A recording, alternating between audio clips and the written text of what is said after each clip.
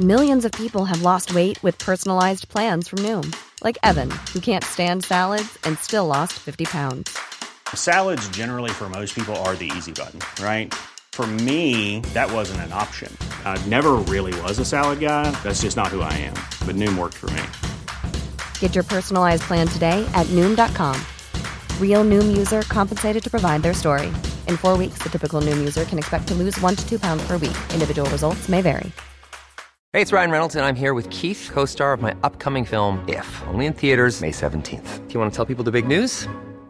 All right, I'll do it. Sign up now and you'll get unlimited for $15 a month and 6 months of Paramount Plus Essential Plan on us. MintMobile.com/switch. Upfront payment of $45 equivalent to $15 per month. Unlimited over 40 gigabytes per month. Face lower speeds. Videos at 480p. Active Mint customers by 531.24 get 6 months of Paramount Plus Essential Plan. Auto renews after 6 months. Offer ends May 31st, 2024. Separate Paramount Plus registration required. Terms and conditions apply if rated PG. Spring is my favorite time to start a new workout routine. With the weather warming up, it feels easier to get into the rhythm of things. Whether you have 20 minutes or an hour for a Pilates class or outdoor guided walk, Peloton has everything you need to help you get going. Get a head start on summer with Peloton at onepeloton.com.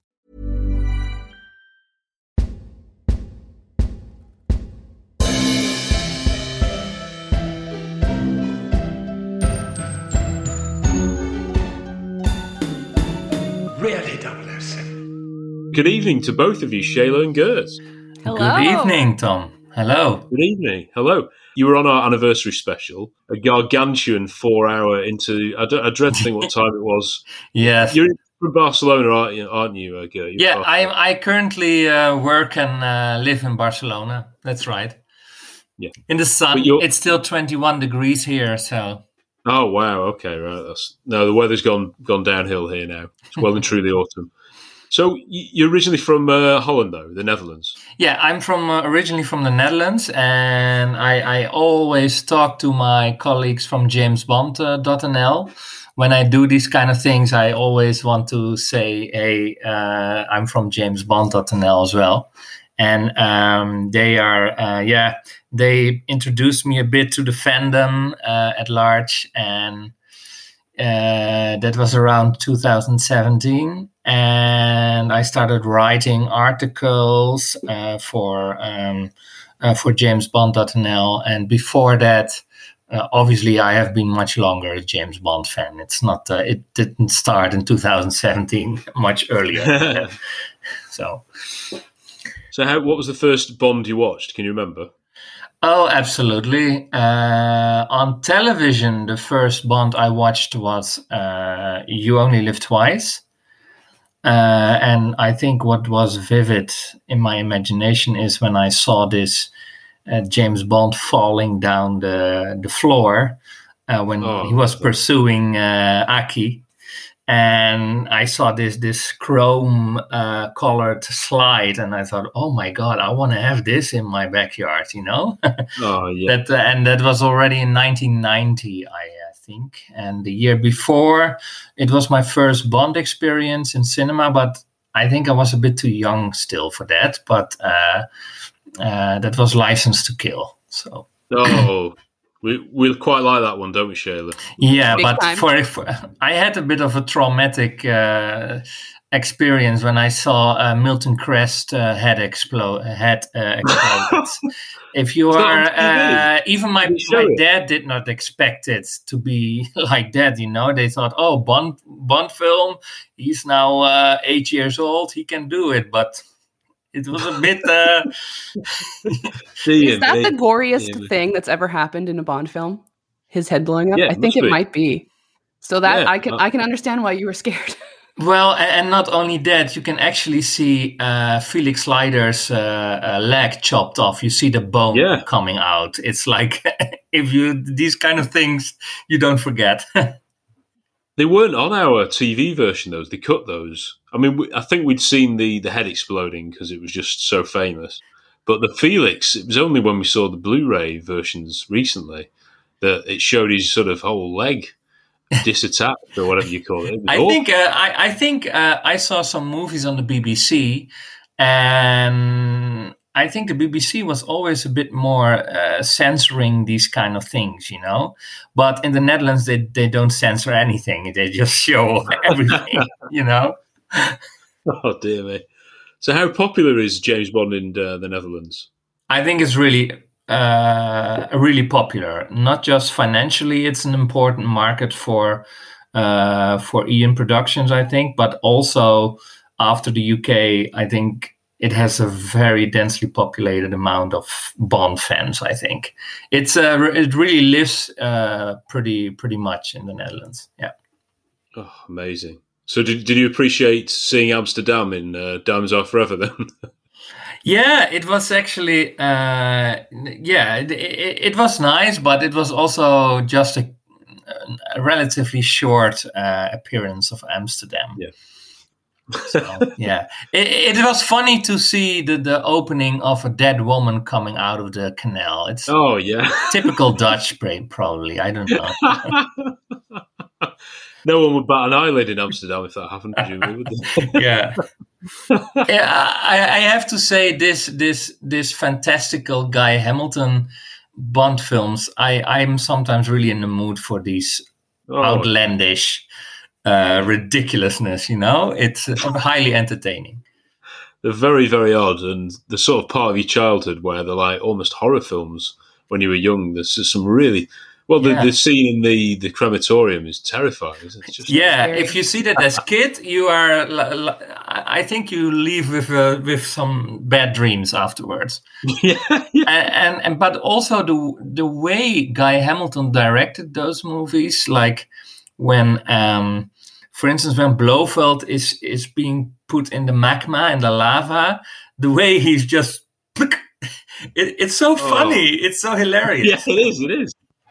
Played for laughs, a lot of it. Which, I think you've got to be in the right mood and you've got to sort of have that sense of humour to enjoy them. But so, who was your favourite Bond growing up, Gert? Your favourite Bond actor? I find it really difficult. I think I would still say. Usually, I say I really focus on the movie. And regardless what actor it is plays, But if you really ask me which is the best actor, I'm still saying Sean Connery. And I think his performance as Bond in Thunderball was the most rounded, the most witty, the most competent performance. So good to hear that, because I watched it recently, Thunderball, and I'm obsessed with it. I had it I think I had it at number 6 in my top 10 when I did for Cinema Savvy, because I just think it's wonderful. But Sean Connery's performance in that doesn't get enough credit. He's so good. Everything he does, the way he moves, his humour, he's just totally James Bond, totally. Yeah, and it's kind of funny. I think the money that the movie gets a bit discredited for maybe the finale, underwater sequences, etc. But I think if you solely look at the portrayal of James Bond, I think in Thunderball he was at his best, and also he was more like the commander 007. He was very commandeering. He was very dominant in the sense that you felt he was the manager of this whole thing in the Bahamas, and he was very assertive. While in Goldfinger, he was just caught in Switzerland, and that was it. Yeah, you're right. It was obviously more globe-trotting and more spy work, I suppose, in some ways. And he is more competent. Hey, you mentioned Commander then, because we had a nice reference in No Time to Die, didn't we, to Commander Bond, if I seem to remember. Yeah, a lot because of Nomi, of course. He's really, she's really referring to that, and I think it's nice also later on when he goes to Safin's lair in Shikotan. Then you see also his naval clothes. It's kind of nice. I like it. I think a few of us were hoping that he might have the full naval uniform that Pierce had in Tomorrow Never Dies, and Roger had in The Spy Loved Me, and Sean had it, didn't he, in You Only Live Twice. But the end outfit was superb. I did like that. It was very good. Well, Tom, be honest. No, I love the outfit. I love the outfit. Love all the costumes. I think overall the finale was really better than the Spectre film in London and even Quantum of Solace. But I think there are always some things that could have been a bit better with regard to how to shut off Safin from his diabolical plan, you know. I mean, you start thinking, hey, if in You Only Live Twice they have a whole army of martial arts people, wouldn't it not be a good idea to employ them also go to Shikutan to destroy Safin that way, you know? Yeah. But this is all after talk, and yeah. It is. We'll get onto that, yeah.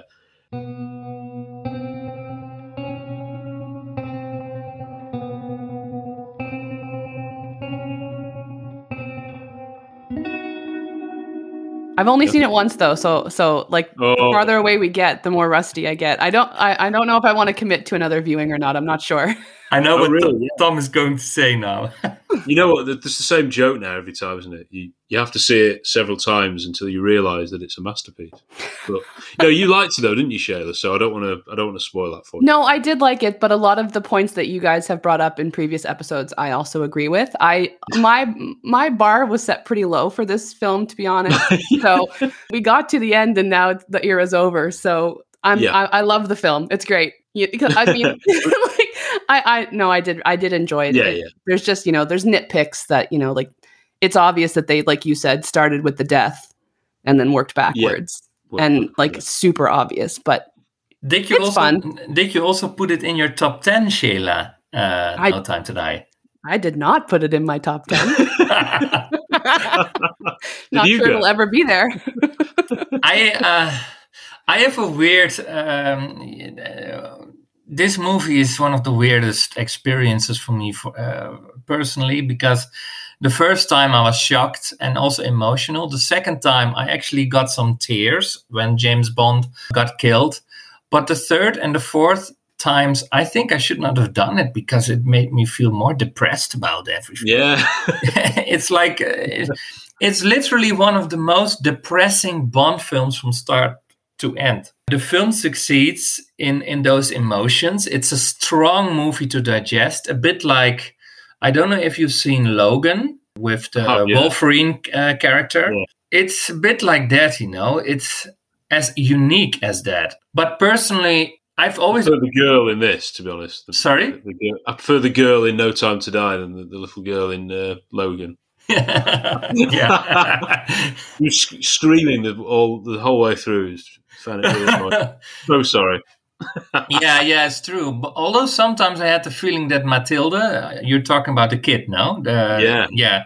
Sometimes I had the feeling that Matilda, I mean, in real life, a kid would be screaming and yelling if he's seeing a character like Safin, I would do but not that. James Bond's kid. No, she's got the spy gene. That's why she was so chill.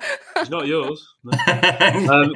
Right. We all knew that was the biggest lie. That was like, well, you look at her eyes. We'll get onto that. That's, dear me, so much to still say. It will be for years. This is one of the things I have also problems with. I mean, even if you have so many relationship issues, like in the pre-title sequence, I mean, if you are pregnant from James Bond, you send a text message or you try to call, our relationship is over, but I have to tell you this, I'm pregnant from you. Absolutely. I mean, and then keep it secret until Norway. It's not yours, but it is yours. I mean, Madeline, what kind of girl are you? That was my thought. I think Nikolai tried to explain that by, he was saying it's not yours because I'm the one who's brought her up on her own. Yeah, but he didn't know, did he? So he couldn't I buy that, though.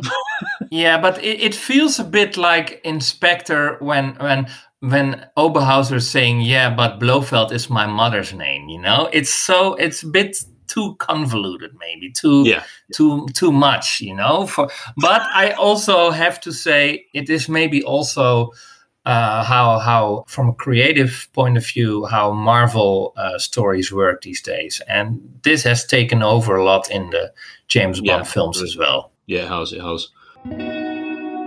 MI6, they're responsible for everything, really, in the end. Yeah. Well, seriously, M and his weapon that he created or whatever that was, like, I don't know what's going on with MI6 in the Craig era. Oh, if that was Judy, the fans would have been in uproar, wouldn't they? They wouldn't have allowed Judy to have ruined everying and killed Bond, effectively. It's the diabolical aura of Judi Dench that's hanging over Mallory. Oh, maybe it was. They didn't have her painting, though, did they? Yeah. That was quite nice. Sorry, no, they had hers, but they didn't have Bernard Lee. But I presume that's because they had it in The World Is Not Enough. They didn't want to have it again, I assume. Yeah, but then they still have Robert Brown. The best bit of... No, I'm only joking. I don't know if you agree with me on this one, but the good thing about MI6, or at least M in No Time to Die, to me, is that despite his sheer incompetence, I mean, in real life, the British government would never sanction something like that. It's like ethical.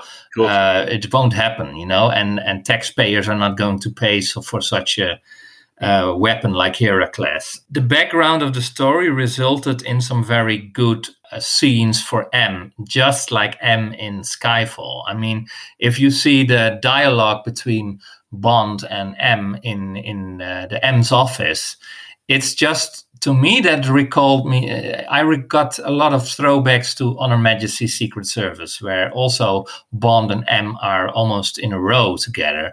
And that was very strongly acted by both Ralph Fiennes and Daniel Craig. And the dialogue, it was so good that these sequences in the M's office, the 4 times I've been to the cinema, it got the most laughter in the cinema. Yeah. I don't know how it is in yours, how it was in your cinema, Shayla, or... I don't think anybody reacted at all. The only thing that I remember is that at the end, some older people, they were like, well, now what are they going to do? They've killed James Bond. And then I remember one lady saying, they never killed Pierce Brosnan. So they were just confused. I'm not really sure. I don't remember like a lot of laughter. I just remember like also too, like when Bond was like dying, I was dry-eyed and looking around and everybody was crying, and I was like, man, I think I'm the biggest Bond fan here, and I'm the driest eye. Like, I took my best friend with me, and because we're slowly getting her to like watch Bond films, and so she watched all the Daniel Craig ones, and she went to No Time to Die. Tiffany, yeah, she was bawling her eyes out. I was like, wow. But I guessed it was coming, so I think I was ready for it. Yeah, I think this is maybe the smart thing about this film. And again, I think this is a film that is perhaps for Bond fans very confusing, but for non-fans, for people who are just going for the cinema for the sake of seeing a movie every 4 months, I think it must have been an emotional experience for some. Not all, but I think it for non-Bond fans, I think it must have felt more emotional than maybe for us, probably. It is weird, isn't it? Because like Jennifer is sort of a semi-Bond fan, and she enjoyed it until the ending. But for someone who's got even less knowledge than her, it must be quite odd, because you need to know a bit about Madeleine and all that to buy into everything. You know what, though? I actually have another friend. His first ever Bond film was No Time to Die.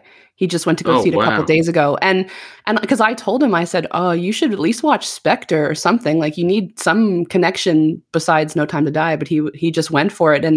And he just said that he kind of with Vesper, he just assumed, oh, that must have been a girl that he loved before. Like, I don't think it took away from his... No. Yeah, like I don't think so. I think you can actually just watch No Time to Die and not need to know anything to do with Craig's era. Yeah. And how did he like it? He liked it. Yeah, he did like it. I'll try to I'll look up and see what else he might have said, because he gave me a little paragraph of what he thought. Well, that is interesting. I'm not emotionally invested in the story because I prefer the ones where there isn't emotional investment in the story. You are not. I think you are not that emotionally invested in the film at all, no, Tom? No, as a film on its own, within its own settings, I think it was emotionally successful to an extent. Possibly slightly manipulative with the music, but people don't know it that well enough. People might just think that's just James Bond music, so it doesn't really mean anything to them. And they heard the music, and the Hans Zimmer music at the end was very good. So all in all, that helps you get emotional. And I think also the choice of, obviously we had a pandemic in between, but there was a big hiatus between Spectre and this one. I think most people forget about it, especially young people, young Marvel fans. They go to the movie and they say, have you seen the previous episode even in the cinema? Have you seen the previous movie? And with James Bond, it feels like creatively they want to tie things up like Marvel, but business-wise, financially, production-wise, they say fuck off Marvel. So it's a bit half-hearted, I think this is maybe part of the reason that especially younger fans, they don't mind so much about, they are not invested in all the background with this movie. Because they also expect it to be a Bond movie, I guess. It's different than Marvel. So you just go on to Amazon and what they're going to do in the future. Because Marvel is like the big giant that's there, then they're just sort of either trying to avoid it or trying to copy it a little bit. Hi, I'm Rob. I'm Simon. And I'm James. We want to talk about those movies. Those supposedly bad movies. Those movies that bombed. To see if they weren't that bad after all, join us every other Tuesday on the For Your Reconsideration podcast, part of the Pod Dojo podcast network. You can catch us on iTunes, Spotify, and all your usual podcast apps. And it won't cost you a solitary bean, mate. It's like it's free. It's just like it's free. You can almost see Skyfall as the odd one out, perhaps, of the five. It's just like a one-off. It's like his one-off that's just not connected. I'm bummed that they tried to connect Skyfall to Spectre. Absolutely, yeah. It was just Skyfall is like the one-off that you can just go sit down and watch. Absolutely. Well, besides Casino Royale, I suppose. I consider myself relatively progressive with regard to creative choices and everything. And I personally liked a lot that Casino Royale was stripped down from all the gadgets and CGI. The same thing with Skyfall. I think Skyfall is a wonderful film. But the big difference between No Time to Die and on one hand and Skyfall, Spectre and Casino Royale on the other hand is that even those films had, before some very emotional plot twists, they had a lot of fun humor, like when Bond was being tortured in this chair naked, there was still humor. And also when Bond is doing some lovely politically incorrect stuff by sneaking into the shower of Severine in her sailing boat. It's so utterly Bond, but I loved it. I loved it for that. And even that we don't have in No Time to Die. And that some hints, especially in Jamaica and Cuba. But I think the tone from start to end was way more, and it started already with the pre-title sequence, was way more slightly depressive, And I also think it would have been a bit better if they made Madeline at times a little bit more sassy, like Tracy or Vesper. Like simple creative choices. What I would have done was let Madeline go in the car and do the car chase, and some internal bickering inside the car. Matilda, now quiet, for God's sake. These kind of little things, I think that would have helped it to make it a little bit more lighter. Even Honor Majesties and Casino have that, Yeah, the audience liked that as well. The audience would have liked that, I think. And this is why I think, in hindsight now, the most emotionally depressive Bond film is No Time to Die. I was so worried about you, Gert, because you do they mean so much to these films, and judging by your sort of statuses and everything, I did feel like, I don't know, even when I saw it, I was thinking, oh gosh, I was worried about Lorenzo. I was really worried about him seeing it, and I don't know. I don't want to get too far, but it really is playing with people's emotions who love James Bond, and nothing like this could ever happen to him. And to do it, you've got to get it right. You've got to have it justified. You've got to have it watertight. I think the most beautiful villain death in the Craig era I have seen in No Time to Die, but it was not this one. It was the murder of Obruchev. I loved it. It was totally awesome when in a short moment Obruchev suddenly develops as the ultimate Russian racist. He openly refers to the diaspora in Africa, and you see Nomi saying, "What the fuck? You need to die." Yeah. And then he throws him in a boiling water, like in You Only Live Twice with all the piranhas, and that is wonderful. I loved it. Did you think it came a bit out of the blue though, Shayla? You know how he suddenly. Okay, it had been mentioned, hadn't it, by Q, that he was developing certain bugs or whatever they were, viruses for races, didn't it? Or genomes. That was the only sort of link we had. And then for him to suddenly say something massively racist at a time when he knew I wouldn't say that now, mate. Oh, you might just get shooked off. That's actually, honestly, that's the scene that I'm the most fuzzy on. I don't remember any of him. I don't remember him being racist at all. I don't know if I was just so enamored with Nomi. Yeah. Or because she was so bad. I really liked her. I loved pretty much every character. Good. Yeah, I loved Nomi. I thought she was I loved how she started out. They started out kind of cold, and then near the end, I love that she gave him back his number so he could die with it. That's so cute. Yeah.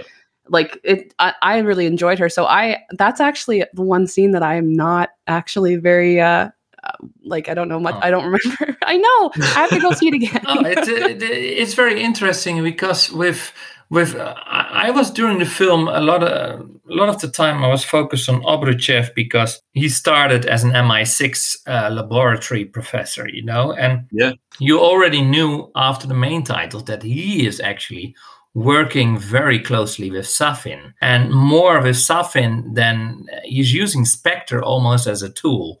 It becomes, for me, pretty clear from the start of the movie. But then during the movie, you get to understand that the Heracles virus with the nanobots is possible to point out certain groups, populace of human society, with help of programming, DNA program. It's all a lot of typical Bond weirdness, but anyway. And I think the scheme in itself was very nicely done, at least the effectiveness of how Heracles was written. And then during the movie, you see Obruchev.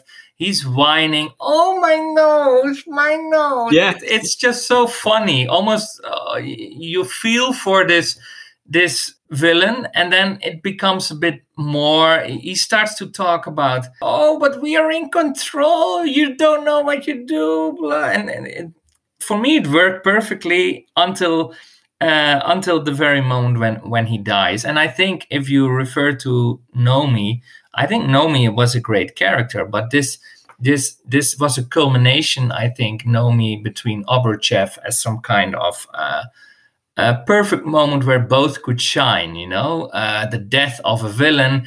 And then at the same time, you see Nomi, it's it was lovely done. But like with so many Bond films, there are differences in what we like and what we don't like. So. Oh, yeah. I think it was a satisfying death, I think, and he did have to die, didn't he? If his character had survived, it wasn't like Koskov, he was sort of a bit of a pathetic character in the end, wasn't he? That wasn't entirely convincing, and he may well have been killed off screen, we don't know. But for this guy, Obruchev, to have done all this and escape punishment, it was never going to happen, was it?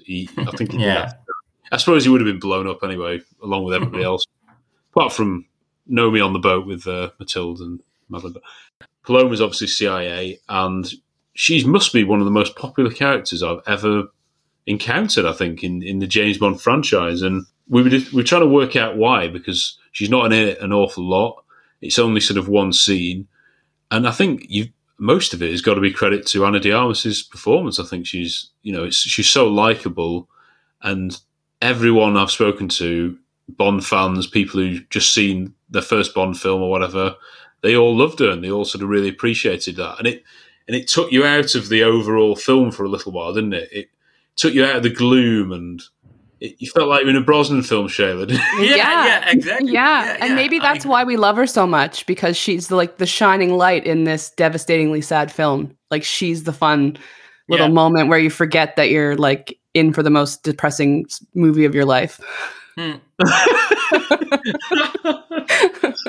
she could come back, couldn't she? If it wasn't, I don't think she will now, because I think that's it now for everyone in this continuity. If Daniel Craig had survived and it was a different actor playing him in the next film, I think she could have come in, and been a more experienced. It would have been quite interesting to see how her character developed over the films and how she sort of had a camaraderie with Bond. I think that would have been. Well, I mean, it might happen, but what they could do is, I think they did it mildly also with Judi Dench. They let her return in Casino Royale. They could do something similar with Paloma, like make her the new Felix Leiter. The way she is as a character, light-hearted, funny, a little bit naive, clumsy, but at the same time experienced. All these traits in one, I think that worked, and I think they could do it if they are daring enough to. It's a bit daring because it'd be like, even if the new Bond is there, like, oh, I thought you were killed in action in that. When after I'd seen you when I left you in Cuba, I thought you went to an island and got blown up. Oh. How's your daughter? I just, there's too many. Well, look, they did the same thing with George Lazenby in On Her Majesty's. Oh, this never happened to the other fella. Well, so it can be done, and it can create also some fun. I think it's totally inconsistent, but I think it could work. Or just give her own spin-off. I know that people are mad about spin-offs. Some don't like it, blah, blah, blah. But I think that if it was good, why not? You got Amazon money now. I don't know what you think of it, Tom, but I'm with Sheila on this.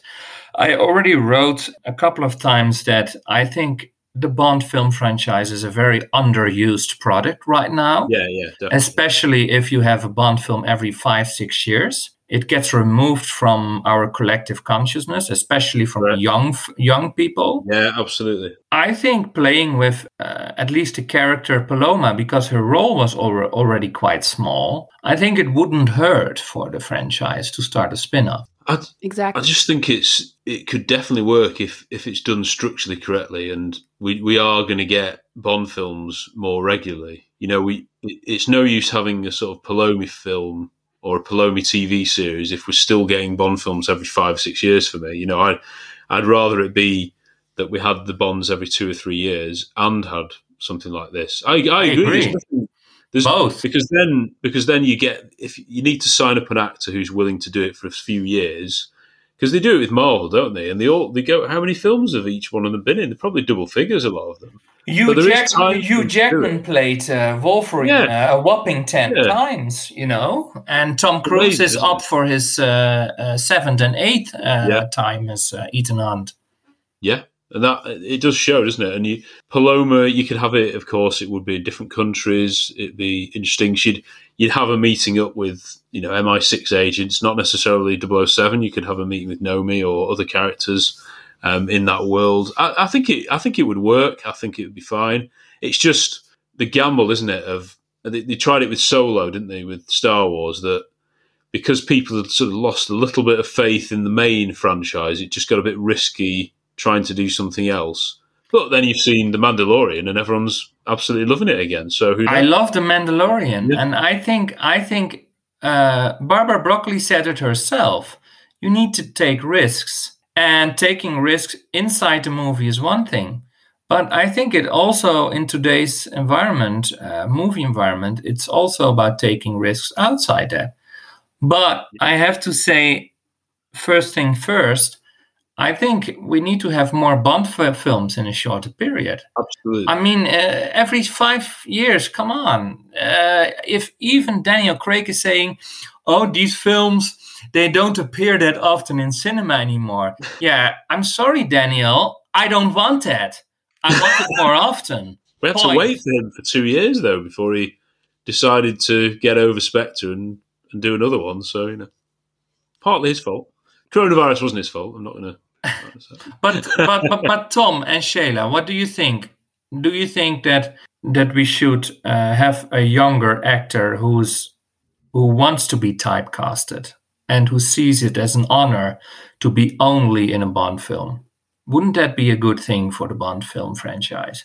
I agree, but I don't necessarily know if I want Bond to be like super young. Like, I don't know if I want like a 28-year-old Bond, but to find an actor that would commit to a good chunk of films, like Brosnan was ready to. Sorry, I just want to throw that out there. I think that would feel ashamed, Tim. I think they should find an actor for sure who wants to commit to Bond and be Bond for a while, because that would help too with the younger generation as well, because they'd have a steady actor to follow. You could have computer games back. I'd do that. Yeah, totally. More one-off missions. Video games. Yeah. Because I know it might have become a little bit, you know, that might have affected Die Another Day too much in that they were gearing more towards that fantastical. But I thought elements of No Time to Die were actually quite fantastical, certainly in the plot. And I didn't mind that. You know, okay, I know the Bionic Eye is you know, I think it's far more ridiculous than the Invisible Car, but that doesn't mean to me that... Sorry, can you say that again? I said the Bionic Eyes, the fact that there are two of them and they swap them through the prison, is a far more ridiculous thing than an invisible car for me, given that technology is now there. But I don't mind it because it should be a bit fantastical. It should take you out of the real world. It's just when it's married with, oh, you must take this seriously, and it's quite depressing. It's to be fair, they did it quite well.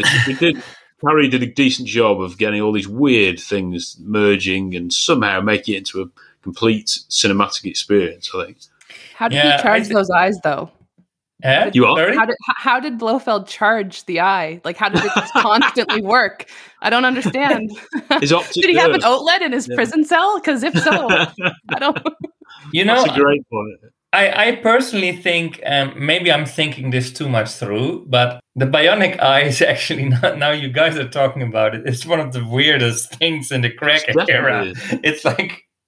Also, the moment in the pre-title sequence when the eye from Cyclops gets out, and you see Bond looking at that. Like, what is this? You know, it's very funny. But I do think that they put this eye in there as a MacGuffin to round off the storyline of Blofeld. Oh yeah, yeah. And with the invisible car, it's just, hey, let's make an invisible car, you know? And personally, I was thinking, wouldn't it not have been a better idea if there would be a realistic scenario with a doppelganger again, like in Thunderball, for instance? Ooh. That was a bit what I had in mind in order to reset Blofeld in the perfect way and let him become the real Blofeld and not some kind of cuckoo guy, you know?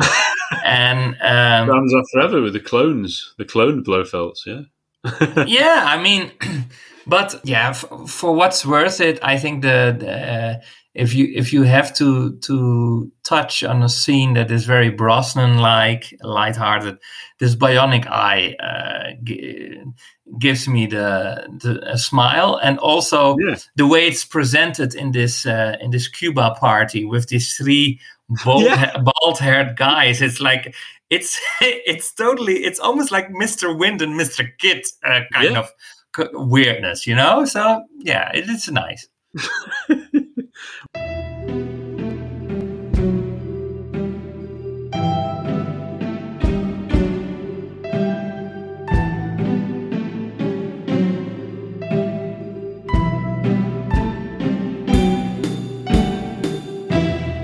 At this point, Rob Parker joins the conversation. I was talking about it earlier when James Bond was in a lifeboat and staring at the camera. It was like, for me, the most un-Bondian moment. But I think in hindsight, when I watched it the second time, I think the scene where James Bond dies was still resonated heavily with me. The first time I had more a feeling like a gutting feeling. But then again, this movie is appealing so much to people's emotions. You have to wonder, do you want to make a copy of Logan or a copy of Iron Man dying, you know? And in that sense, I hope for the future that from a creative point of view, James Bond becomes a bit more trend-setting again, in the sense that people think, hey, this is actually better than Marvel. I give you one example. When I saw Black Widow, there was the scene of Moonraker, you know, the cameo where Natasha Romanoff is joking a bit about Moonraker, etc. I want a similar thing in a Bond film, and now this time I want James Bond to ridicule Marvel with a good punchline. That's what I want to see in a Bond film, you know? I agree with you, but I don't think that any of this kind of on-the-pulse stuff can happen if they're making movies every 6 years. I think if you can do it like at Marvel, a factory, aren't they? They're just boom, boom, boom, boom, boom, boom, boom. And you can keep on a pop culture crest of a wave there, whereas you can't keep things topical when you're only making 2 movies. I mean, you know what I mean? And that's and that's the big problem. They want creatively, story-wise, they want to make it Marvel, but from the financial point of view, production-wise, they detest Marvel. And this half-heartedness is not good, I think. You either need to choose one or the other. Yeah.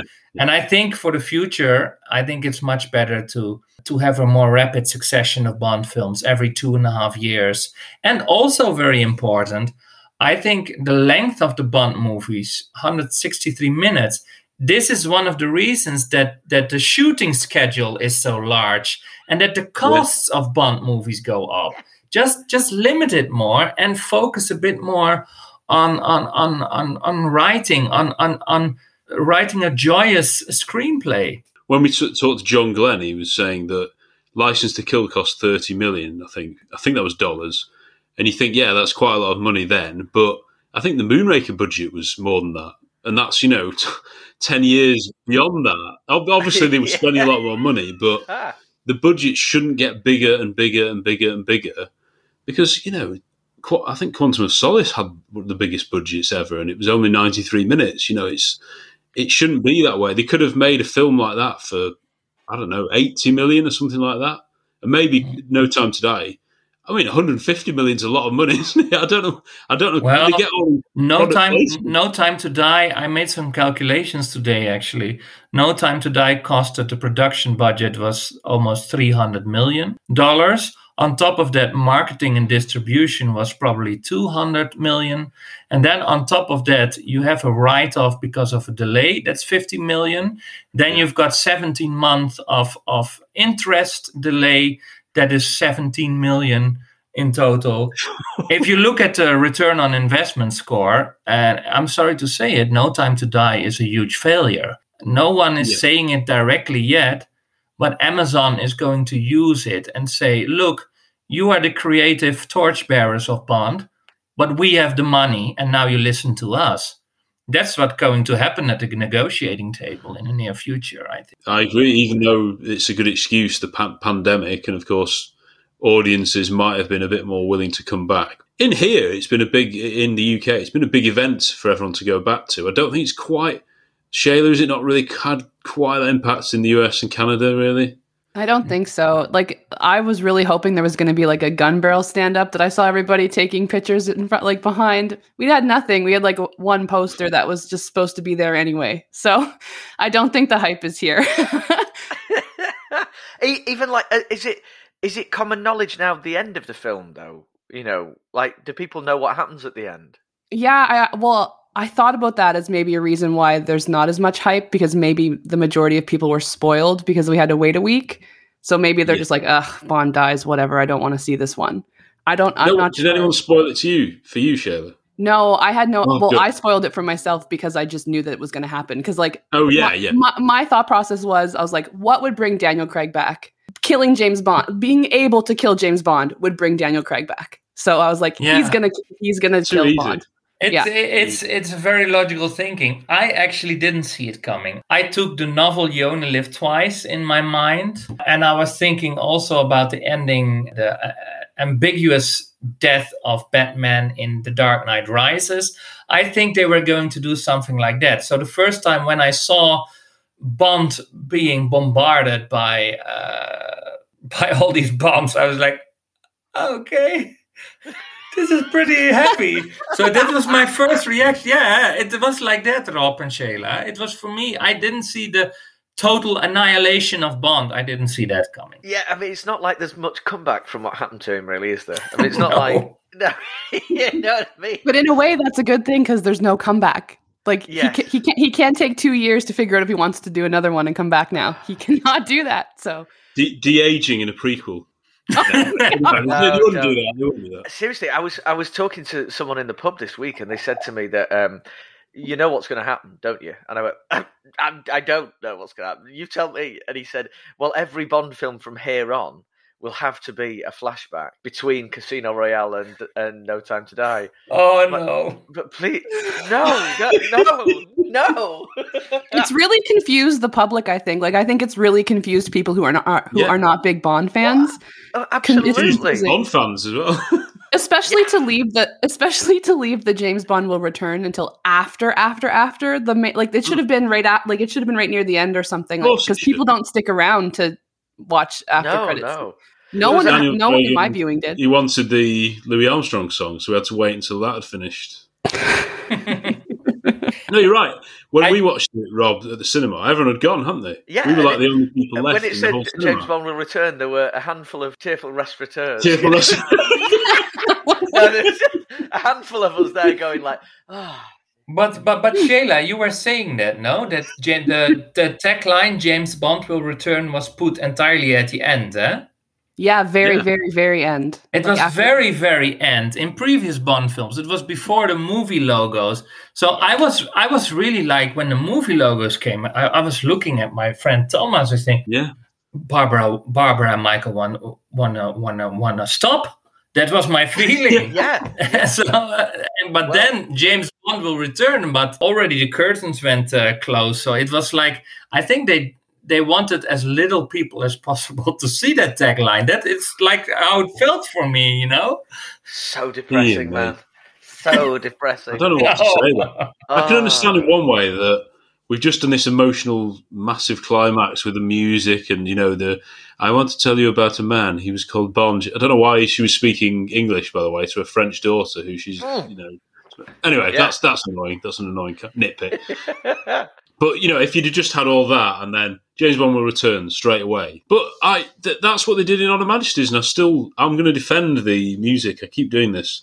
The music at the end of On Her Majesty's, that people think it went too far quickly into the Bond theme, and it was a really upbeat Bond theme, and I would have rather it have gone on and had the Louis Armstrong, and it was sad. But that's what I love that so much, because it really gives you a kick at the backside. No, that's not the end of Bond. Yeah, and you feel so James Bond at the end of that, and yeah, he will return. He's coming back. Don't worry. But they didn't kill him. I know they didn't. I mean, like, he's dead. We're talking to each other now when in the present timeline of us enjoying these films, our hero is dead. Hey, it's Ryan Reynolds, and I'm here with Keith, co-star of my upcoming film, If, only in theaters May 17th. Do you want to tell people the big news? All right, I'll do it. Sign up now and you'll get unlimited for $15 a month and 6 months of Paramount Plus Essential Plan on us. MintMobile.com/switch. Upfront payment of $45 equivalent to $15 per month. Unlimited over 40 gigabytes per month. Face lower speeds. Videos at 480p. Active Mint customers by 531.24 get 6 months of Paramount Plus Essential Plan. Auto renews after 6 months. Offer ends May 31st, 2024. Separate Paramount Plus registration required. Terms and conditions apply if rated PG. Millions of people have lost weight with personalized plans from Noom. Like Evan, who can't stand salads and still lost 50 pounds. Salads generally for most people are the easy button, right? For me, that wasn't an option. I never really was a salad guy. That's just not who I am. But Noom worked for me. Get your personalized plan today at Noom.com. Real Noom user compensated to provide their story. In 4 weeks, the typical Noom user can expect to lose 1 to 2 pounds per week. Individual results may vary. That is wild. It consumes me with depression when I think of it like that. It really is, isn't and it? when you've got the quote of, I hope I've left Bond in a better place than I found it. He's dead. You killed him.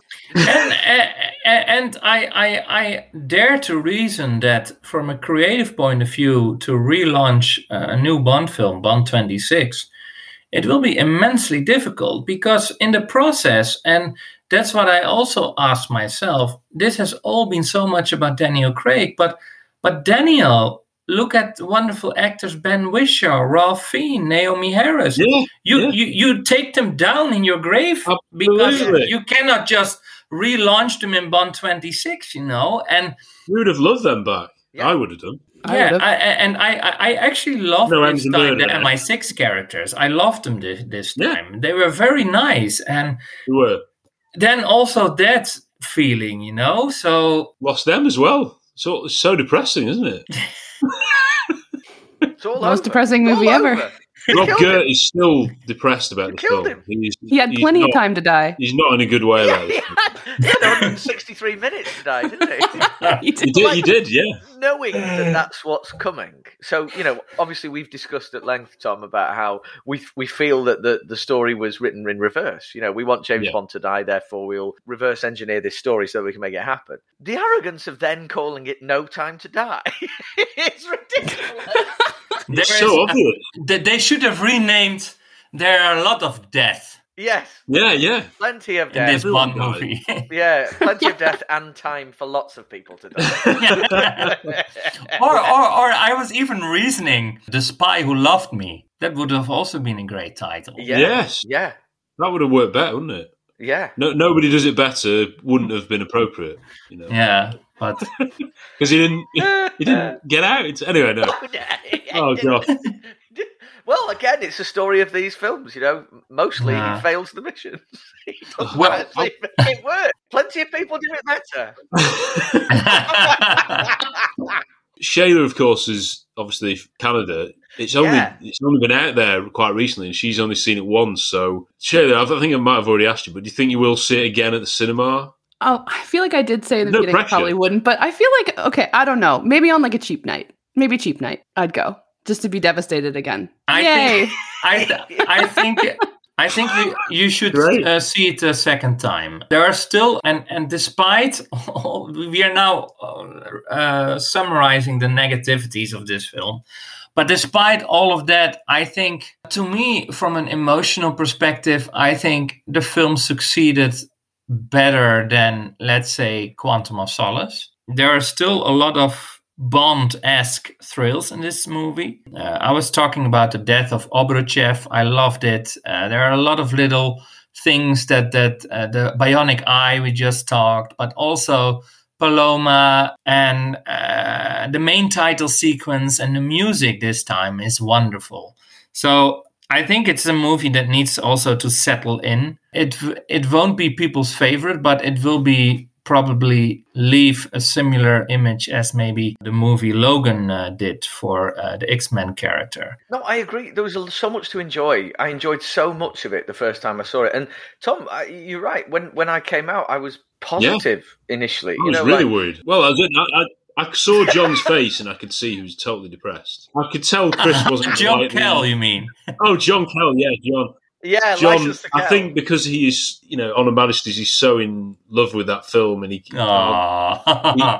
And even Chris is so attached to that film. It's like I knew that they would not like that, and that was from the get-go, wasn't it? With the "We have all the time in the world" line, and Steve Clamp was saying that. Oh, right. Well, that means he's going to die, isn't it? And that was like a giveaway for him.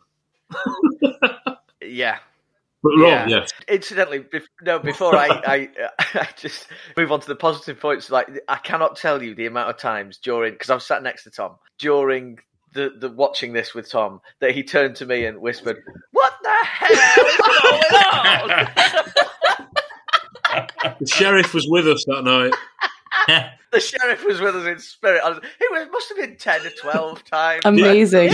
Rob, the other thing I kept thinking in my brain was, this is awful, but we'd been recreating it because you'd watched Spectre quite recently, hadn't you? And Matt had did it, yeah. I had, yeah. And when that weird scene with Blofeld in the sort of underground, well, no, he's sort of desert hideout, and he's got footage of Mr. White being killed.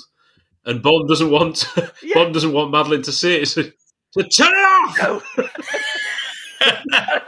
Everything. Every time something annoying was happening, all I could think of was, I said, turn it off! That's too far. I'm sorry.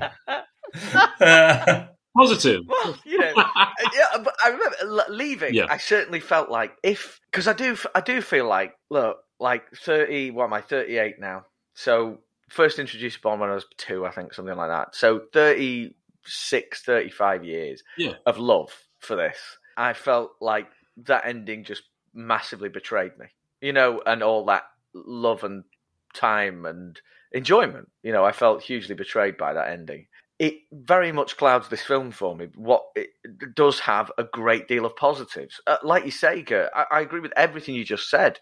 The music's outstanding for me. I absolutely love the music in this film. I could do without those musical cues that that are the trigger words at the moment, But I could do without those. But I thought Zimmer's score was absolutely sensational. I really like Eitlish's title theme as well. The first hour, I'm having more fun watching this than I have done watching Bond in years. It's true. It's true. So for me, at that point, I was thinking this is, he's got it. He's understood it, And Craig looked like he was having fun. The filmmakers looked like they were having fun. You should do the following thing. You should do the following thing. The moment when Bond picks up Dudu, the teddy bear from Matilda, and then stop it. Yeah. That's quite late on into turn it off. I think you're right, but for me, it was well before then. I was like, hang on a minute, this is sliding towards melodrama, and this is getting. But the sets were incredible as well. That's another thing I'd love to point out. But action, I've got no problem with any of the action. I do wish they'd start showing us some stuff that we'd never seen before. You used to get that in Bond films, I've never seen that ever, that kind of thing. The Invisible Killer. I think personally, and I don't know if you agree with this, but I think one of the biggest problems of the Craig era was also the action. It always felt that the action had to be more subdued to the character that Daniel Craig played. And I think it would have been better if it had more riveting trend-setting action sequences with more danger, originality. Like I see, for instance, with these GoPro action movies, when people are flying through snowy mountains with these constructions on their back, or cycle or skiing, like danger skiing from cliffs, that kind of stuff. But I heard also the stunt producers, the stuntmen of this film saying last year as well, the stunts are not the most important thing for a James Bond film. Almost like they have been told that it's like that. Yeah. Oh, for fuck it, it is. I mean, lately I've been watching now. Look, with Skyfall and Casino Royale, I liked it that the action was, at least for the bigger part, a bit more subdued. And then at the start of Casino Royale, you had this free running, and I loved also the action running inside the metro tube in Skyfall. That's original. And it's new. We haven't seen before, but apart from that, in No Time to Die, we've got a car chase in the pre-title sequence. We've got a car chase in SUVs in Scottish landscape, and that's it. And I mean, if you watch the recent 3 Mission Impossible movies, those give you so much more. When I saw Fallout in cinema, the Halo sequence, my God. My heart was pumping. It was so well edited. That was wonderful.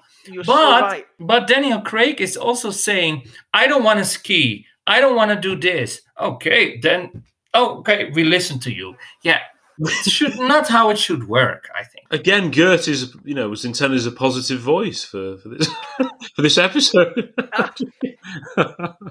I should actually, I put 3.5 stars. But I will leave it now. I don't want to change it for now. Hi, this is Andreas Wisniewski, and you're listening to Really 007. Comparing it with Mission Impossible 2, which has some incredible stunts, and Hans Zimmer providing the score. So what more do you want? We could have had that, but I think Zimmer did well with the music for what he had in front of him. It's just there was no. I do think the action was decent. It was better than... It felt more Bondian than anything probably since Skyfall, yeah. Spectre's, the action is the weakest part, I think, isn't it? Well, no, the story is.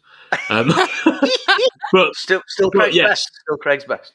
Yeah, it's so weird, isn't it? Because all of these films, I do, even though we complain about them an awful lot, not Casino Royale, that is a very well-made film, but come on, Tom, sorry for interrupting you. No, go for it. You have, I saw your top 10, and everything after GoldenEye doesn't end in your top 10. So my question for you is, are you, because I think Skyfall is a very good film, but I think you utterly despise it, no? No, I don't despise okay. it. No. No, that's me. I think it's Rob, yeah. I struggle with it because... Why do you struggle? Yeah, there's so much good in it, but it's just, I don't know. All the Craig films for me are better than the sum of their parts. There's so many things I disagree with. There's so many things I'd change. Yet I still get a lot of good experience after watching each one. I've never been bored, even in Spectre, I promise you. I've never been bored watching them. And I always see new things in them. Partly because they're really long. But Quantum, yeah. But Quantum's massively gone up in my estimation. If you put aside the binning thing, which is really disagreeable, I do think there's a lot of decent stuff in there. I quite like that as a one-off film. It's like, I think George said it on Cinema Savage, like a bonus level you've unloaded of some bonus content. If you just treat it as that and not another Bond film.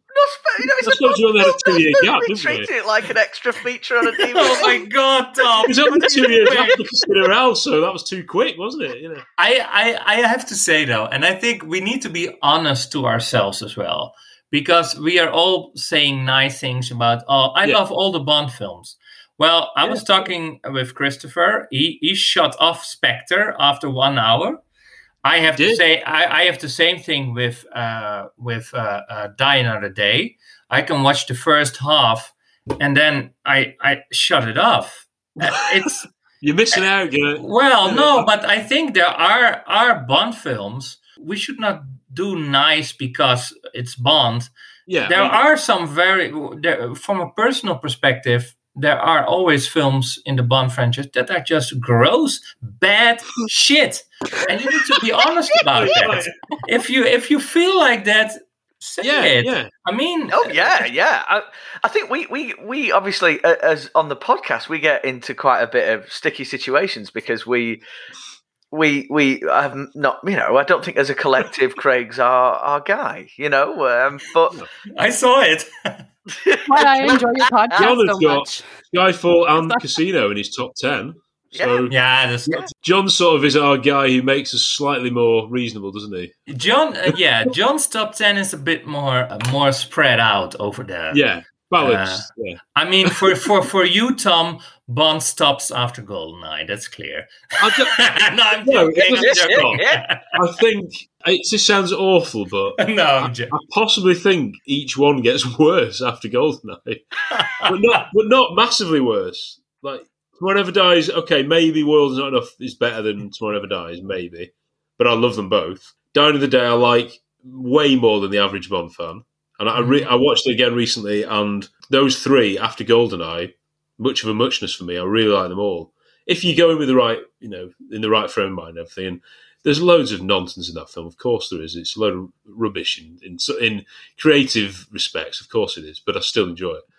And then Casino Royale is the best Craig film, so that means we're still going down. We're still going And I don't know. This is why I thought if No Time to Die had just stopped that gradual descent, and it had done, like Rob said, it really had.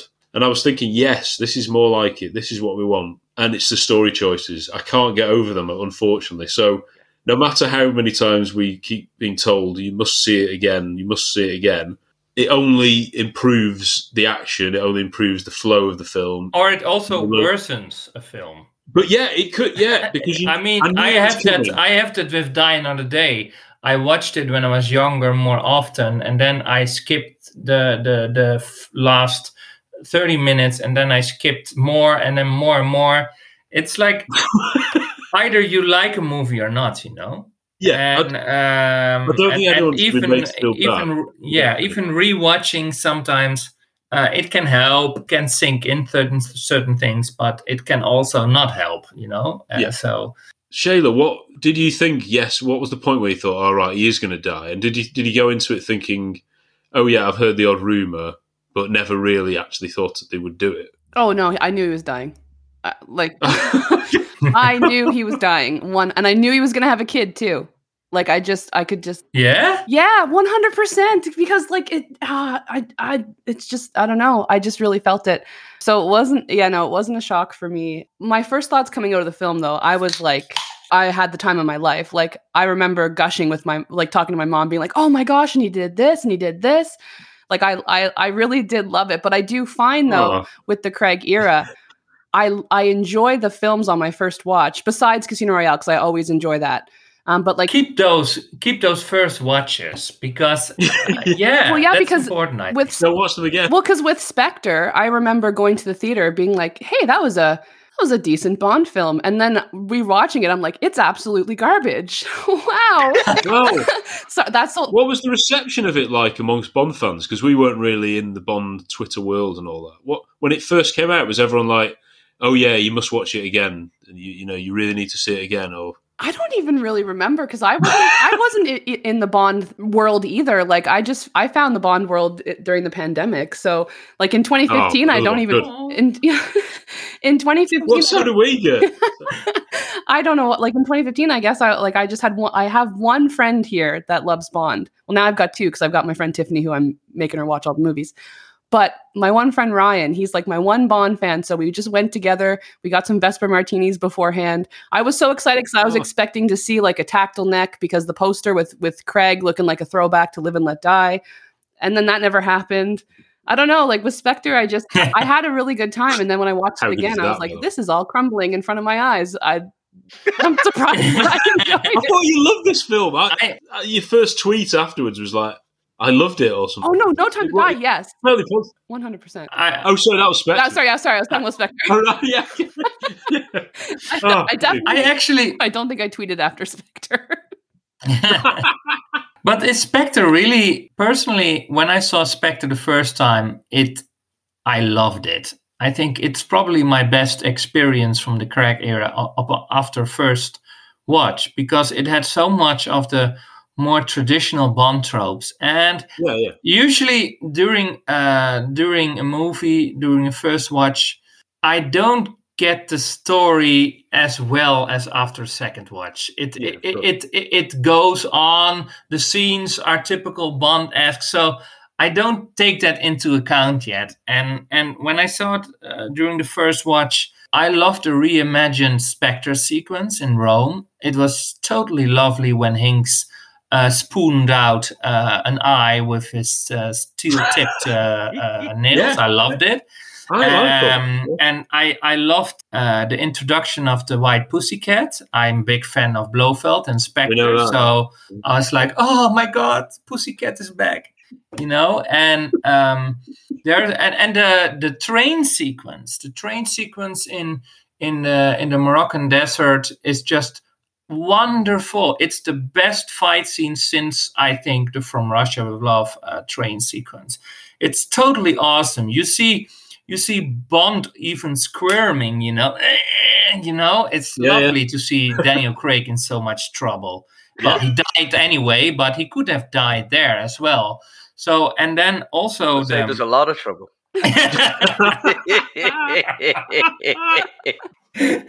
And I also the lair of Blofeld in the Moroccan desert, the road when they being picked up with the Rolls Royce, that was so much nice. Like it felt like Dr. No almost. I loved it. So Spectre for me, it has story inconsistencies a lot, but they didn't matter for me because for me, Daniel Craig was playing the most humorous Bond in that film. He had the least complications with regard to other emotional leading characters. Yeah. I don't know. I think maybe Spectre, in hindsight, could be the movie for me that in the future becomes more and more popular. You're talking me around on it now. Honestly, I want to watch it again. This is it. I watched all 4 before No Time to Die, and Spectre was the one that sat up to me and was like, "Rob, this is your favourite of this lot." So it is 100%. It is my favourite of the Craig era, and it's because of just exactly what you say. So if you said to me tonight, Rob, you've got to watch a recent Bond film, I'd pick Spectre. I would. Wow, there you go. I would. Wow. Doesn't die at the end. So Casino Royale is just too much, isn't it? There's too. I can't. It is heavy. Well, no, isn't it? It's what I will always remember of Casino Royale is when I was in the cinema and this very brutal, thuggish Bond was here. Not James Bond. That was. And I was like, "What is this? My childhood. Yeah. What is going on here?" And he was in the shower, going, sucking fingers. I'm like, "What the hell? What is this? This is not that sophisticated super spy. What's going on here?" He was a blunt instrument there. No, he would become. No, and he's being very rude to everybody. He was in his 30s. You don't grow up in your 30s. But that moment, that sucking finger moment in Casino Royale, let's put it like that. But really, take for example the romantic love scene that was done by Peter Hunt in On Her Majesty's, the proposal sequence. Yeah. That had so much Hollywood flair. It felt so much more pure. And then even after the proposal, when James Bond puts the stick, and it's not New Year yet. This kind of stuff, I want to say that Daniel Craig, well, shall I now put your finger in my ass? Something like that, This is another X-rated episode. It really is. It's really got that. But for me, this finger thing was like he's seen. It was like right. There's Vesper. Oh dear. For me, it's like right. We have an absolute caveman here. Oh, lady have brain boo boo. Oh, what do fingers must suck for? Make brain boo boo better. It was absolutely insane. And then you've got so we're assuming he's moved on a bit. So then in Quantum of Solace, he says to Strawberry Fields and he's like in his head must get lady into bedroom. Could you help me find the stationery? This isn't a sophisticated super smoothie. Roger Moore, the same character. No, it just so that's. I think actually the problem with Spectre was because of the Sony leaks. It all got out, and all Bond fans, this is a shit movie, and it stayed in their heads a little bit. But I think the scene after Hinks is being thrown out and says shit, and then what are we doing now? And having sex. Wonderful. I loved it. That's what you want. You've survived an amazing life or death moment. This is it. Forever, Megan. Let's do this. Come on. I'm shocked he could though, because he got thrown around a lot. So I'm shocked that he even had the stamina. Yeah. Imagine, he was not tired. Are you too tired, Jay? Seriously, you can take a second. You almost got your head beaten. It's okay. We don't have to do it right now. But no, was more. I would have been fine with that normally. That's more like the old Bond. You don't need any emotional connection. They just get to it. Get laid. Yeah. Attack a girl. Yeah, like this guy loved me on the train. I'm sorry for saying it because I'm openly gay myself. But I think this. In part, what defines Bond a little bit, and this sequence in Skyfall, I mentioned it earlier when Bond is spying on Severine on her sailing boat, and then she is completely scared because she first thinks it's probably Silva. Oh no, it's Bond! Oh, it's just wonderful. That's typical Bond. It is. Yeah, it's a bit dodgy though, Gert. To be fair, isn't it? He did. But look, Roger Moore did the same in The Man with the Golden Gun. He just sneaked in the shower and water crystal. But they weren't trying to be progressive at that time. Now they're so progressive, and we hired Monica Bellucci. She's an older lady. Yay! I mean, it's unbelievably ghastly. What goes on there. Unbelievably ghastly. Progressive does not mean the same character would now act differently. It just means the way you present the scene is progressive. So, but, I mean, to talk about a progressive relationship, a platonic relationship, they absolutely got this right in No Time to Die. Yes, with Paloma and Nomi. Absolutely, that's how you do it. If you want to, I was amazed when they were saying yes, we're the emotional grown-up Bond. And in Skyfall, he's forcing himself on sex trafficking survivors. This isn't emotional grown-up stuff. This is not. What are you doing? Now, here's one of the things that, and from a character perspective, we were talking about this recently, Tom, weren't we? About how orbis non sufficit, the world is not enough.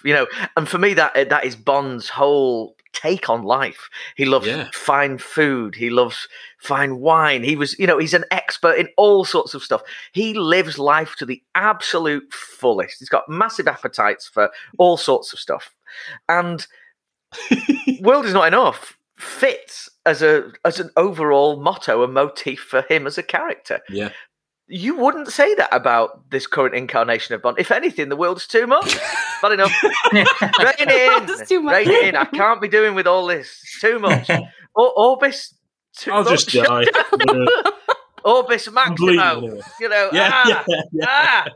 So it's like he can't. So it's two different characters for me. Yeah. A man that enjoyed everything life had to offer versus everything man or nothing. Couldn't be bothered, didn't want to be involved with any of this stuff. Yeah, I think it's maybe also the fact that you start a franchise with quite the novel, but Casino Royale, it ends with Vesper's death, but that also defines him later on as the character that we all love. He becomes more cold-hearted, he becomes more flimsy with the girls.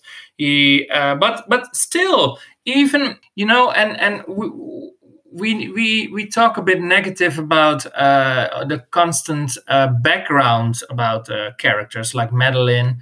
But I read the novel Dr. No recently, and there's a lot of background analysis on Honey Rider in there about what she went go through as a kid, and she got raped, and a lot of ghastly stuff. And basically, you can say that Fleming-like element, they got it also in the Daniel Craig era of Bond films. Yeah, I don't disagree with that at all. It's the mixing of tones, though. Like I said, you said you loved it, Gert, when they've just had a fight with Hinks and then, let's go to bed.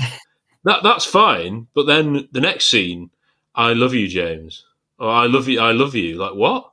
That's the thing that sticks out, not the they've only just started kissing. That was more. Yeah, fun. I think it's also the way it was written. I think they should not have put. My favorite. They are back. Don't worry. Take that off your list. Yeah. Yeah, but just leave out the "I love you." Like make some lines. But now you like me. Be easy, Mr. Bond, and then at the end, I'd love to see Bond getting a slap wrist, like, don't get attacked now. Go easy. But he got hit in the face in Spectre, no? Like, I like that when Monica Bellucci did that. That was wonderful. Oh yes. Oh, I would do that too if I were her. Yeah. For her lack of screen time. That was the fandom stuff in them. Dear me. Just going back to No Time to Die then. Yes, Shayla, so you'll see it on Blu-ray perhaps then when it comes out next. And because when I saw it for the first time, there's too much going on for me to process. There's so much going on, and it's a long film. So I can buy the whole you need to see it twice just so you next time you watch it, when you know what's going to happen, you can relax. I relaxed a bit more and enjoyed it in that sense more. Do you think you'll be able to do that with knowing everything that happens? Do you think you'll be able to sort of not get annoyed or? I think I'll be good. I do think that the more I watch it, the less I'm gonna like it. Like I think I'll still always like the main stuff. Like I'll love Paloma. I'll love a lot of aspects of it, but I have a feeling that it might sort of go down a little bit in the star ranking that I currently have for it.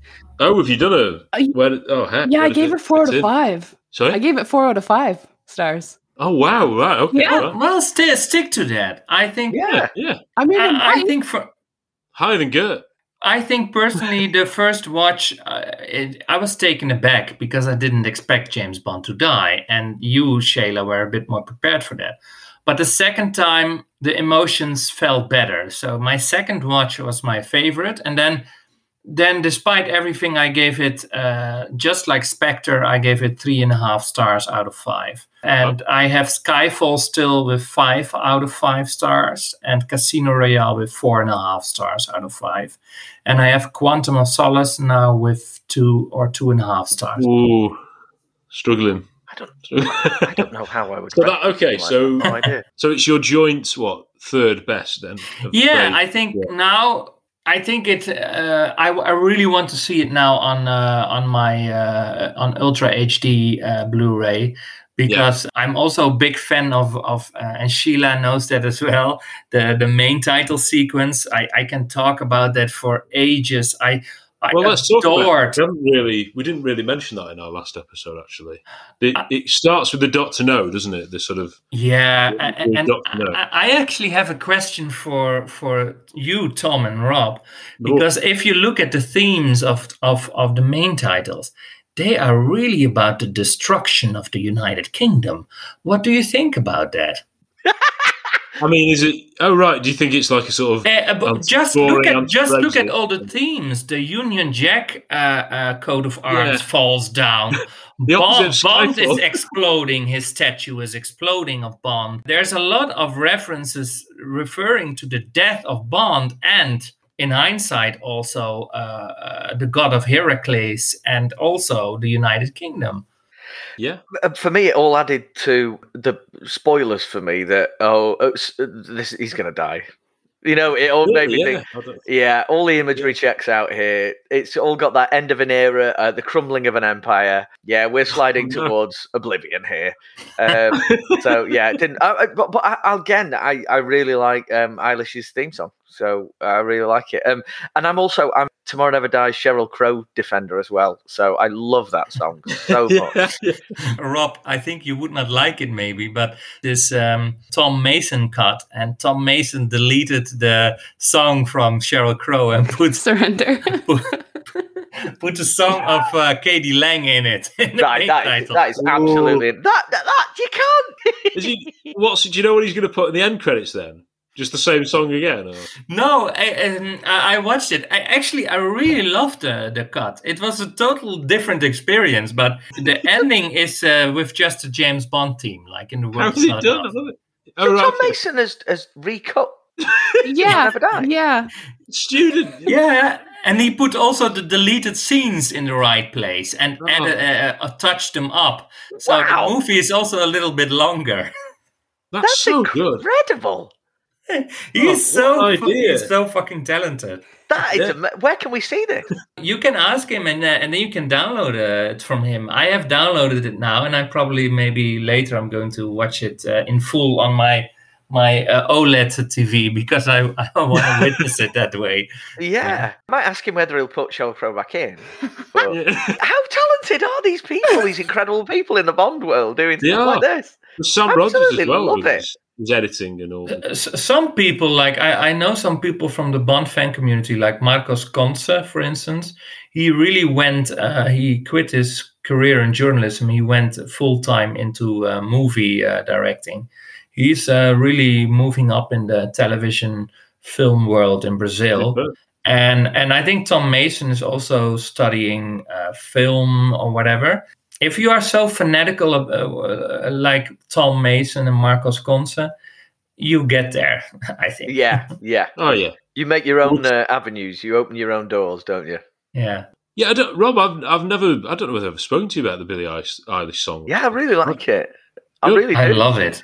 Yeah, I like, and this is why I really liked Tomorrow Never Dies as well, because in my heart they feel like companion pieces almost, classy, low key, and moody. You know, like you'd walk into a bar somewhere, you know, like an upmarket bar, and in the corner would be a singer and a piano, possibly, and that would be it, and that would set the tone. And immediately I'm like, this is cool and underground and achingly aching with texture. You know, like I always felt like that there was atmosphere associated with these songs. I really liked both of them. But I love I think voice fits the Bond world as well. Yeah. I think Billie Eilish is a bit. She reminds me a bit of Nancy Sinatra in the sense that she was also a very young pop star, especially compared to Shirley Bassey at the time. She was very young, very naive. She really was also in her prime of pop music, and in that sense, it reminds me a bit of Billie Eilish as well. And the song is so delicate, but in a good way. Personally, I love jazz music and soul, and especially down-tempo music. And this fits for me also very high, together with songs like You Only Live Twice, for instance, even Moonraker by Hal David in part. And also a song like All Time High. I love it for the distinct toned down atmosphere of it, you know, and I think it was very suitable, the song from Billie Eilish, for this particular movie as well. I agree, and I love the motifs that kept reappearing throughout the soundtrack as well. Yes, yeah. That's the first time we've had that. I always love that kind of thing. The little callbacks to the original theme, because it gives the Bond movie its own identity for me. You know, when you have that playing throughout certain, and if you've got that lovely, you know, you can have a bombastic version of that theme, but also a quieter, more sympathetic, melancholy version of the theme. I always love that kind of stuff. The voices, didn't they? At the end. Yeah. I thought you were about to do Earth Song. Very similar. The writing on the wall is.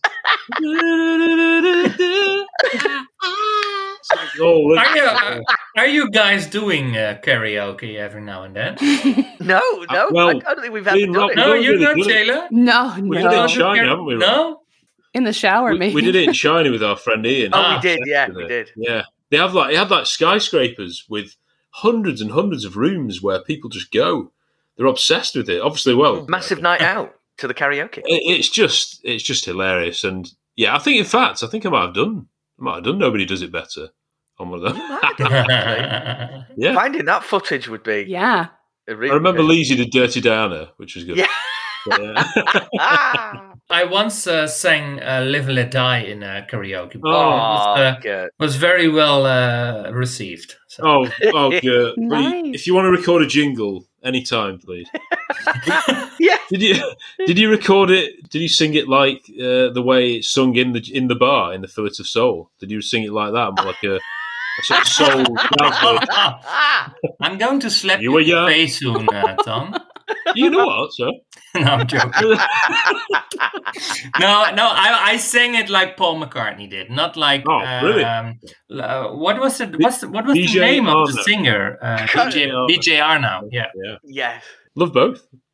A good song is a good song in any different guise. But I actually I'm such a big nerd with James Bond music. I have the most extensive soundtrack Bond song collections, the film versions, and also I've got the full version of BJ Arnau's Live Let Die. It's a wonderful song. I have unreleased tracks and I re-edit them chronologically. Even the opening song in the pre-title sequence by Dalida.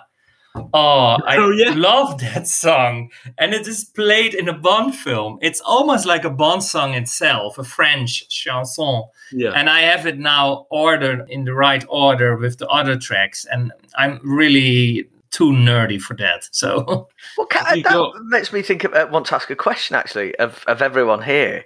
Is there another song out there that you think is like a lost Bond song?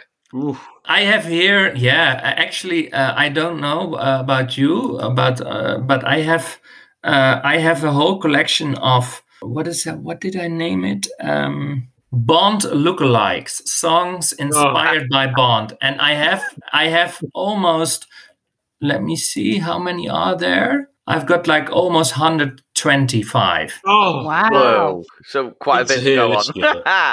So if you need anything, ask me. Wow. I've got one, Rob, that is so sad. It's A Gary Barlow album track, yeah. Gary Barlow? Are you dead?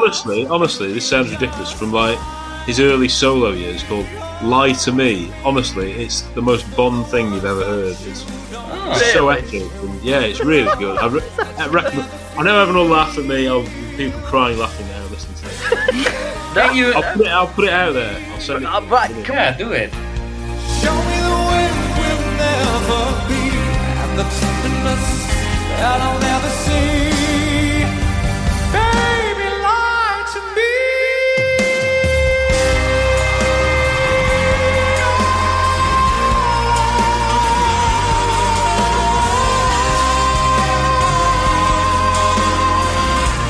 What about you, Shayla? Does anything spring to mind for you? Yes, actually, there is a song called 25 by The Pretty Reckless. And I just think that is it's got such a Bondian vibe. And she even mentions Shatterhand. So I actually wonder, I wonder if it was like maybe supposed to be a theme. At 25 and still alive, much longer than expected for a man.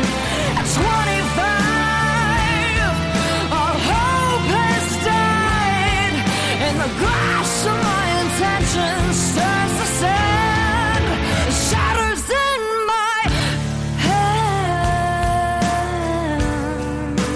And my other one, I think, was actually like a rejected theme. It's Supremacy by Muse. I cannot believe they didn't use it. Oh, yeah. Yeah, I cannot believe they didn't use that one. For me, I've just gone and added these to a playlist. There you go. Get there, Tom, straight away. Lie to Me. Okay. Lie to Me. I think, do you remember Jordan Knight, who was the lead singer of... yes. lead singer of, New Kids on the Block? On his 1999 solo album, Change My Ways was absolutely... I was going to say, Rob, honestly, it's got everything it's brilliant, that song, Yeah, it's such a good beat as well. Such a good song. Yeah, incredible. But it would have fit that late 90s Brosnan era as well. Yeah, it would. Yeah. It's all not quite drum and bass, it's a bit more R&B. Yeah. Yeah.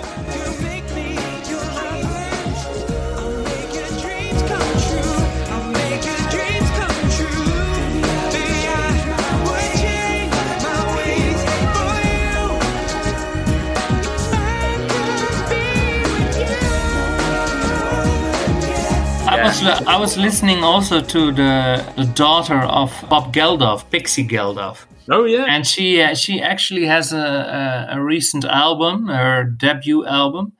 There are a few songs like Poison Apple and So Strong, and they remind me a bit of the singer from Nobody Does It Better, Carly Simon. There are also some other songs like Lana Del Rey, for instance. Jonathan Jeremiah, I think he has a wonderful voice that could be wonderful for a future Bond song. Much better than Sam Smith's falsetto. He gets such a... I think at least it's funny, isn't it? It's a funny performance. It's now, speaking of karaoke, my brother did that at karaoke. He really went for it as well. He hit the falsetto notes and everything. So it was very, very funny. Made the song better. Funny song. Yeah. It's not hard to do. People hate it, don't they? It's trying so hard to be a Bond song that it sounds so overdone. And, and the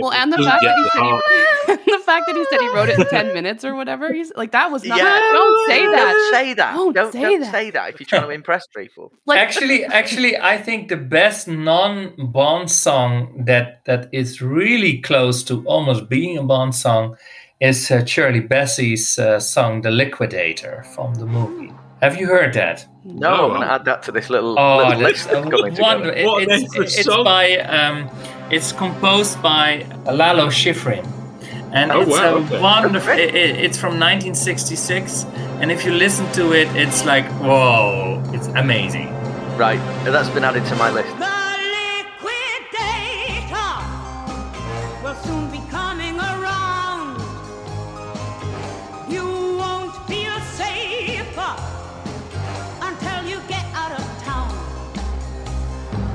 Big love to you both, and thanks so much for everything. All the love in the world. Take care of yourselves.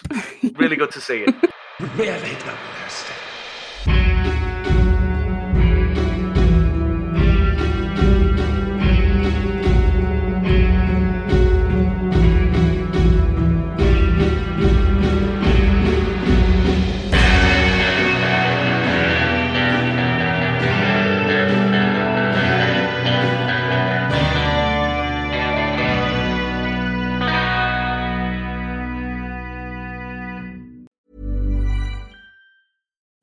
deserves the best, and there's no better place to shop for Mother's Day than Whole Foods Market. They're your destination for unbeatable savings, from premium gifts to show-stopping flowers and irresistible desserts. Start by saving 33% with Prime on all body care and candles. Then get a 15-stem bunch of tulips for just $9.99 each with Prime. Round out Mom's menu with festive rosé, irresistible berry chantilly cake, and more special treats. Come celebrate Mother's Day at Whole Foods Market. Want to get a chiseled look in the jawline? Sculpt and shape your jawline with added volume from Juvederm Volux XC. Juvederm Volux XC is an injectable gel specifically designed to be robust enough to improve moderate to severe loss of jawline definition. And it is the first and only hyaluronic acid filler approved for the jawline. Add volume to your jawline for a chiseled look with Juvederm Volux XC. For important safety information and to find a licensed specialist, visit Juvederm.com.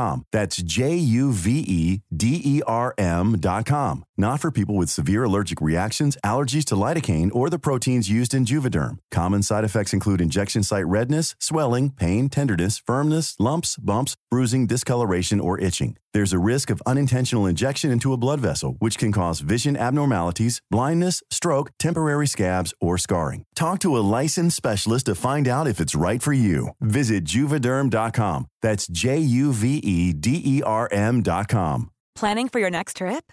Elevate your travel style with Quince. Quince has all the jet-setting essentials you'll want for your next getaway, like European linen, premium luggage options, buttery soft Italian leather bags, and so much more. And is all priced at 50 to 80% less than similar brands. Plus, Quince only works with factories that use safe and ethical manufacturing practices. Pack your bags with high-quality essentials you'll be wearing for vacations to come with Quince. Go to quince.com/pack for free shipping and 365-day returns.